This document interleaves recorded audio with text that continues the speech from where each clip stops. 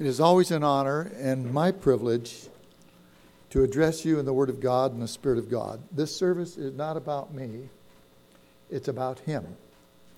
And we got to keep that in the foremost part of our minds. I thank the brothers that they from time to time give this old codger an opportunity to address the congregation, because we have that joy in our heart and soul for many years. And we have perhaps been down the trail of life, and more successfully than many that are much younger than I. It's always a blessing to see a mixed congregation. There are young couples here. There are couples to be married here. There are teenagers here. There are young college students here. There are mid-aged people here. There are even a few senior citizens here. And so that's all good, because that's part of the cycle of life. Now, my message today is regarding new beginnings. As you well know, this is the first day of the week, is it not? And consequently, we mark our calendar. We start with the first day of the week in January 20, 21st, whatever it is today. And then, of course, it's the first month of the year, too, is it not? And we all went through that whole rigmarole of Happy New Year and Blessed New Year, or whatever we did. As the earth completed its cycle around the sun, revolving on its axis every 24 hours, we mark time. And time is something that is it is fleeting. It is measurable to man. Although God said 1,000 years is like a day, and a day is like 1,000 years. I think it's irrelevant in the presence of God. But it is important that we understand that we're here for just a short time. This is not dress rehearsal. Most of you know that Brother Virgil Link, who is a minister of the gospel of Jesus Christ in the San Carlos Indian Reservation, this week was rushed to the hospital. They found him unconscious in his home. And of course, I visited him at Mountain View, and then subsequently, other brothers, Brother Brian and Brother Tim, have met him at St. Luke's. I saw him yesterday at St. Luke's. He was subconscious, unconscious. We didn't know whether he was going to make it or not. In fact, while he was unconscious in the hospital, there was another brother called Jack Kaysen. I don't know how many of you know him, but he's from the reservation, married to Dolores. And Jack Kaysen did not make it. Jack Kaysen was in Tucson Hospital. So his time on earth is gone. It's over. Fini. It's no more. Nada. Whatever you want to say. And this is, of course, what we talk about as we come here from week to week and perhaps try to look at a new beginning. How can we start over? Those of you that are in elementary school looking forward to high school, the years roll around quickly. I know I've had experience in that field.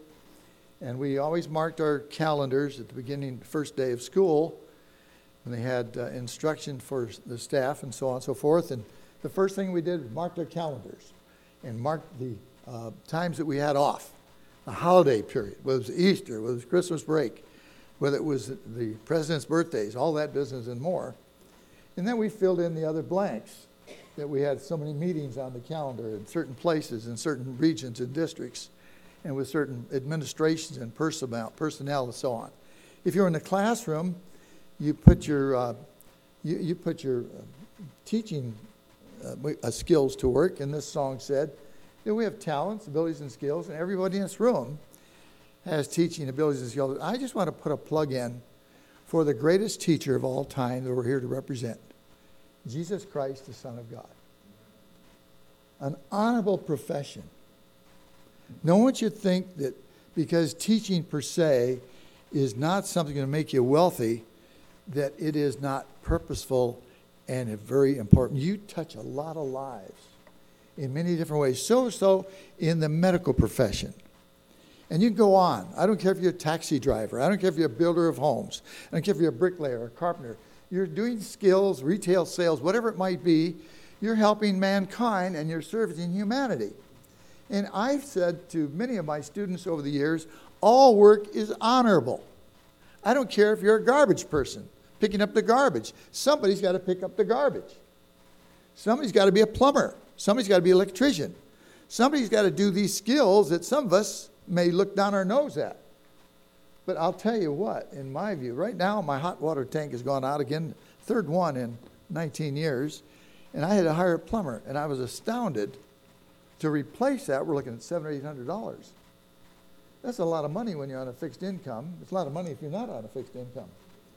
But nevertheless, these are things we used to do on our own when we were more capable and fitting. So there's always a new day, and every new day brings a new challenge. And sometimes the challenge looks like a stumbling block, but I'm suggesting this morning all of your stumbling blocks should become stepping stones. Looking at it as an opportunity, looking at it as a teachable moment, looking at it as a challenge that you can accomplish something for another person and fulfill that 25th chapter of St. Matthew that was so near and dear to the heart of our late brother Wally Sahumsky. And so today, as we think of new beginnings, I want to read some scripture that will point this up.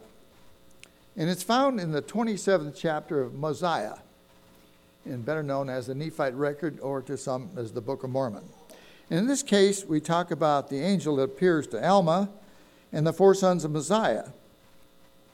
They were busy.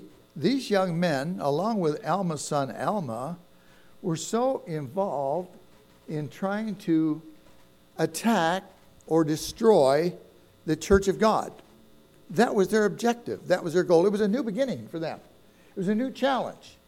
It was an opportunity for them to try to destroy the philosophy of religiosity and all the philosophies that deal with the kingdom of heaven and the teachings of Jesus Christ.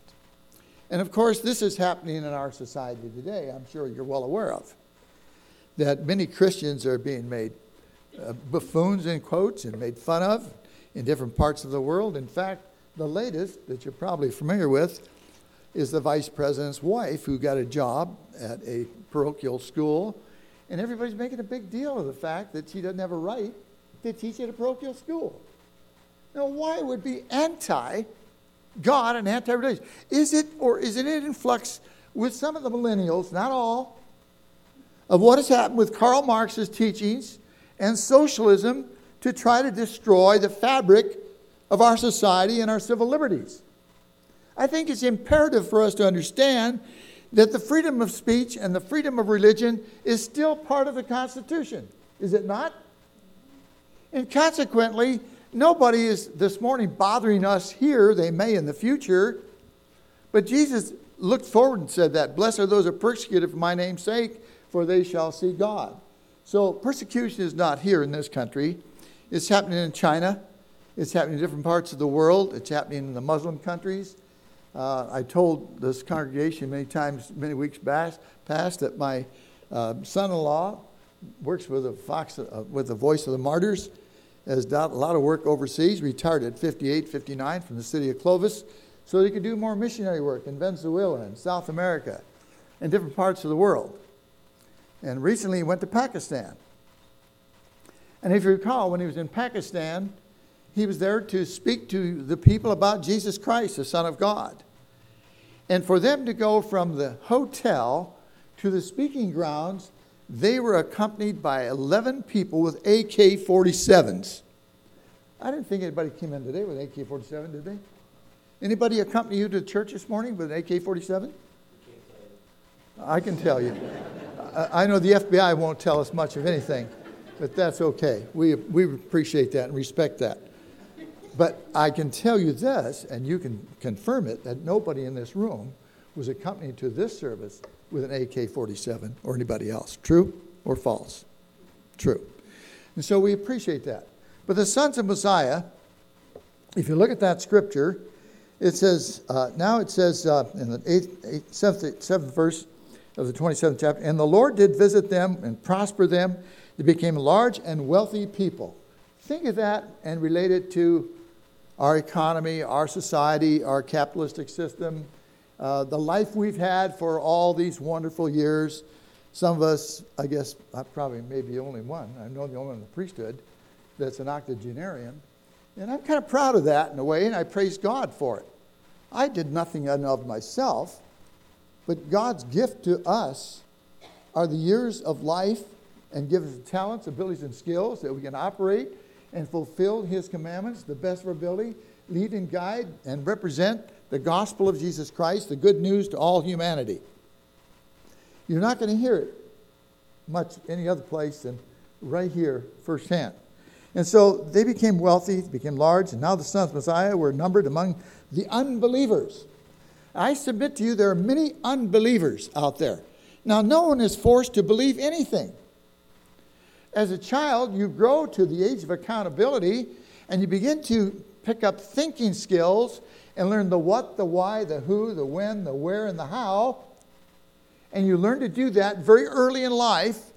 And many parents get upset with their children when they say, "Why, Mommy?" or "Why, Daddy?"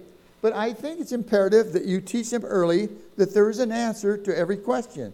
And if you don't have an answer, you say, "I don't know, but I will find the answer for you." We all have questions about our relationship with God. We all have questions about the hereafter. We all have questions about the life that is to come. We all know that Jesus did walk the earth. That's pretty well factual evidence and empirical evidence to prove that. And He had disciples and so forth. And we know that He was crucified on Calvary's tree. And we know that He left a message for us. And so here the sons of Messiah were numbered among the unbelievers. And also one of the sons of Alma was numbered among them. And he was also named Alma after his father. Nevertheless, he became a very wicked and idolatrous man. In many of his words. So we all had a dabbling into sin, and we were created sinners. There isn't anybody in this room that does not commit sin. The question is it voluntarily or involuntarily, or do you try to stray away from the temptations of life that you can be a servant and an ambassador of the Lord Jesus Christ and set forth a good example for your co-workers, for your children and your future children and your future grandchildren. And in community and society, this nation was built upon a simple little three-letter word. In God we trust.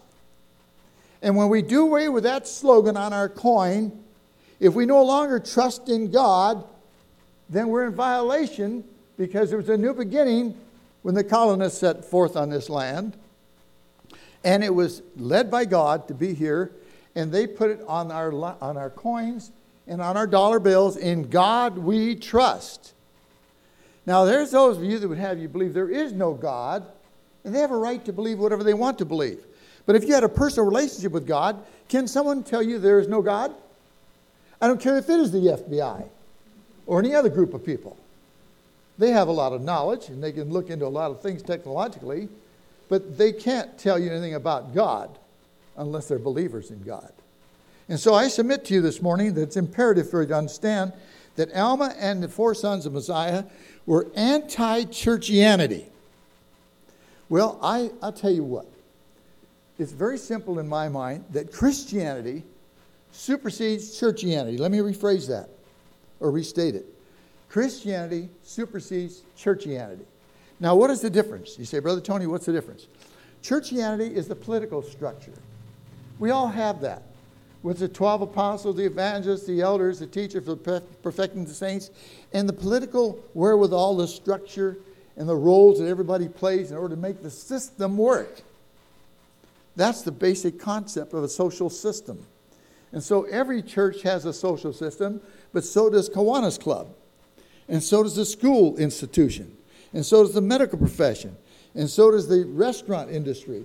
And every industry you can think about has a delineation of functions depending on the power given to the management, the ownership, the management on down to the person that swabs the floor. And the Church of Jesus Christ is no different in that regard. We have churchianity too. But the thing that supersedes churchianity is Christianity, the gospel message of Jesus Christ, the Son of God. If you don't believe me, look at your Bibles, read the red letter edition, and you'll see what happened. And so they became a hindrance to the prosperity of the church of God, stealing away the hearts of the people, causing much dissension among the people. Is there confusion today about churchianity or Christianity or religiosity? You bet there is. Is there confusion with our young people about the opioid problem that we have? 70,000 people dying with opiate overdose? Yes, there is. Is there a problem about those within any organization, whatever you name it? Makes no difference. about those that may be corrupt at the top or at the bottom or in the middle, whether it's law enforcement or whether it's politics or any other group you want to think about. Is there nepotism involved? Is there friendships involved? There are problems on every front. And so it's time that we look for a new beginning. A new beginning that we will serve God in spirit and truth and be to Him a people that He wants us to be, that we can uphold the standard of liberty and truth and righteousness for all mankind. That is our responsibility. And therefore it's imperative that we understand that these four sons of Messiah went off on a tangent. And when they went off on a tangent, they tried to destroy the church. Now, we can say, are there moles in our midst? There could be. I don't know. What is a mole? You say, define it. Somebody's trying to undermine the church and the church activities and the church function and the whole role. And is there somebody that creates doubt and fear? Yeah. Could it be the professor? Could it be the teacher? Could it be the minister? Could it be the doctor? It could be anybody. It could be your grandmother. It could be your grandfather, your uncle, aunt. All of those things occur. And therefore, I submit to you, it's imperative that you have a personal experience with God or His Son, Jesus Christ, through the Holy Spirit. That's what we're talking about. This is a spiritual setting. And if the Spirit of God does not work in your heart, mind, body, and soul through the power of the Holy Ghost, then it's just a lecture. Then it means nothing. Then it's just a lot of words. And it's unfortunate we use a lot of words to try to explain a simple concept. And the concept is a new beginning. And so as these fellows fell away from the teachings of Christ, they began to work against the principles, the objectives, and the goals of the church. And as they did so, it tells you, I'll just paraphrase it very quickly because time gets away from us, that they were overwhelmed with confusion. I submit to you there's a lot of confusion out there today. I don't care if it's a school system. I don't care if it's your family members, if your ancestry, whomever, there's a lot of confusion. And you young people are confronted with that confusion. Take Philosophy 101 or 102 and run up the line. The philosophers will destroy your thinking process to such a point that you'll be asked the question to verify everything you believe and substantiate it with some empirical fact or truth or scientific fact. And you can't do that, spiritually speaking. You have to have a personalized experience that drew you into the family and fold of God. Maybe you observed a great miracle somewhere. Maybe you held your baby in your arms like I did my little daughter when she was born. And I wept like a baby, realizing that God gave us the power of procreation and co-creation. And here's a specimen that we had something to do with the power of God. Do I understand embryology totally? No, I don't. But is it beautiful? Yes, it is. And so is the concept of marriage. And so we find that these institutions are being disseminated and destroyed in our society. There's anti-marriage movement afoot. And it's not only 50% people getting divorced that are formerly married, but it's 50% of the babies born out of wedlock. Now that tells you a destruction of the social system called family and the family unit. And when that occurs in 20 years from now, I'll be gone, but many of you will be here, and you'll be able to decide whether the family unit still exists, because there's some legislation or movements afoot socially today that you can now just live with someone. It's okay. It's all okay. Fornication, there's no sin. Adultery, there's no sin. Thinking of someone else and envying someone else's wife or husband or something, that's no sin. And so that's what you're going to get, young people. And that's what you're going to hear. You don't have to get married. You can live together out of wedlock for as long as you want. Or you make a contract to live together for 3 years. And after 3 years, if you're unhappy, you can walk away and there's no divorce involved. And you don't pay the attorneys anything. That's what's happening sociologically if you're not aware, and politically, right here as we speak. And so the movement is movements against the principles and the teachings of the church of God, the church of Jesus Christ. And so these people God had to move, and He did move. He moved in a miraculous way. He let the angel of God confound these brothers. Alma particularly lost his speech. He was struck dumb. Couldn't speak for 2 days or 2 nights. And as a result, God got their attention.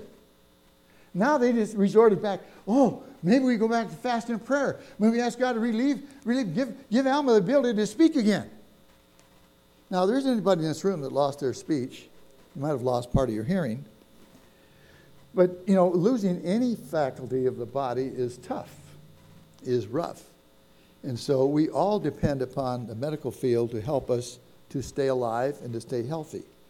Wellness, it's called. Ask Brother Dr. Chad, who's in our midst this morning, and other doctors. We want to be well, and I think we need to be well spiritually. Therefore, we have to understand the gospel of Jesus Christ, where the stopping points are, where the limits are, and what we can do and what we can't do. So when he was struck dumb, they said, let's go back into fast and prayer. And they fasted for 2 days and 2 nights, and finally his tongue was loosened again. But they repented. There was a new day. And it says here loud and clear, it says that they were born again. I'm turning quickly to pages. It says, for as he said, I repented of my sins, and I've been redeemed by the Lord, and I am born of the Spirit. And the Lord said unto me, marvel not that all mankind, yea, men and women, all nations, kindreds, tongues, and people, must be born again. Yea, born of God, changed from the carnal and fallen state to a state of righteousness, being redeemed as bought back by the blood of Jesus Christ, and becoming his sons and daughters. And thus they were new creatures, a new beginning. Most of us in this room have gone down to the waters of regeneration, and we had a new day and a new beginning in our life. And it's possible for any of us to fall off that wagon, so to speak, and to fall short of serving God in spirit and truth. And so my role today is simply to encourage you to press on. There is a new day. There's a new beginning, a new month, a new year. So big deal is 2019. The only thing good about 2019, my gravestone will say I was born in 1933, but it won't say I died in 2018. That's for sure. I can tell you that. You can put 2018 there if you want to, but it's not true. We're in 2019. Now, I can't tell you what's going to happen this year because I'm not a prophet. But I can tell you what Jesus said. If you serve me in spirit and truth, as we sang this beautiful hymn, there's a place awaiting you, as Brother Wally achieved, my brother Dan achieved, Brother Jack achieved, and others have gone. Sister Amy Cook achieved. Her sister Irene, a month later, they achieved the prize of eternal life. That's what we're talking about here. We're brothers and sisters in Christ. We're part of one family. And from time to time, we feel the spirit of family in our midst, and the Spirit of God making us one, holding on to the rod of iron as we go through the storms of life and the challenges that come our way. Now we have a new child, a new baby in our house. Now the dyad becomes a triad. Wow, new challenges occur. Now instead of arrows going back and forth, you got them going 6 different ways. And if you add a fourth, it becomes a social system that is a quadrad and a quintrad, and on beyond that, you have a social structure that is complex. We had 4 children in our home. You draw the picture. You draw the arrows of 4 children and a husband and wife. And so when you see that, you recognize that it's imperative there's leadership. We need spiritual men to stand up in the 5th chapter of Ephesians and say, you men be the spiritual leaders of your household. Didn't mean you be domineering and strong and your wife is subjective to you. No. But it does say, men, treat your wives like Christ treated the church. And what did he do for the church? He died for the church. Are you men willing to die for your wives? Think about it for a minute.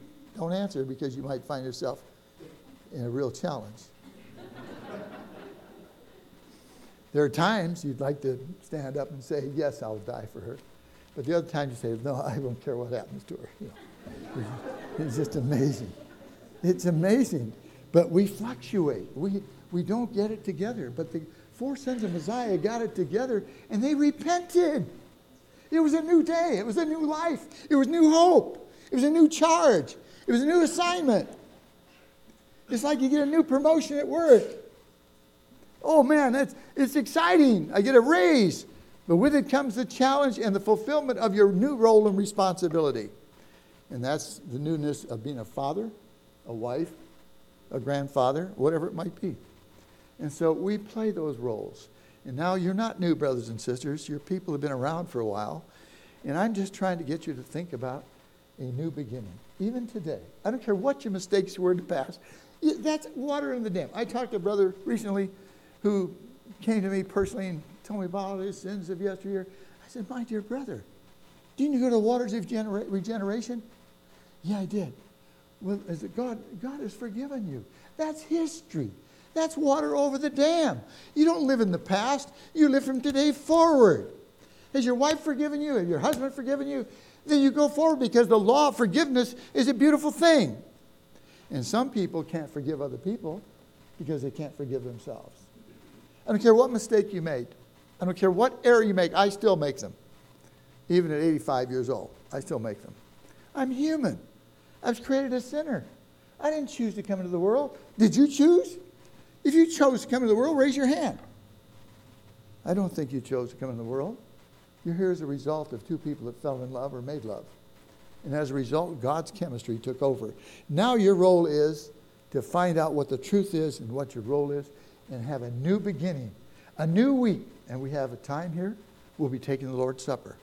It's a time we'll all kneel and say, Lord, forgive me of my past. Forgive me whatever I did this past week.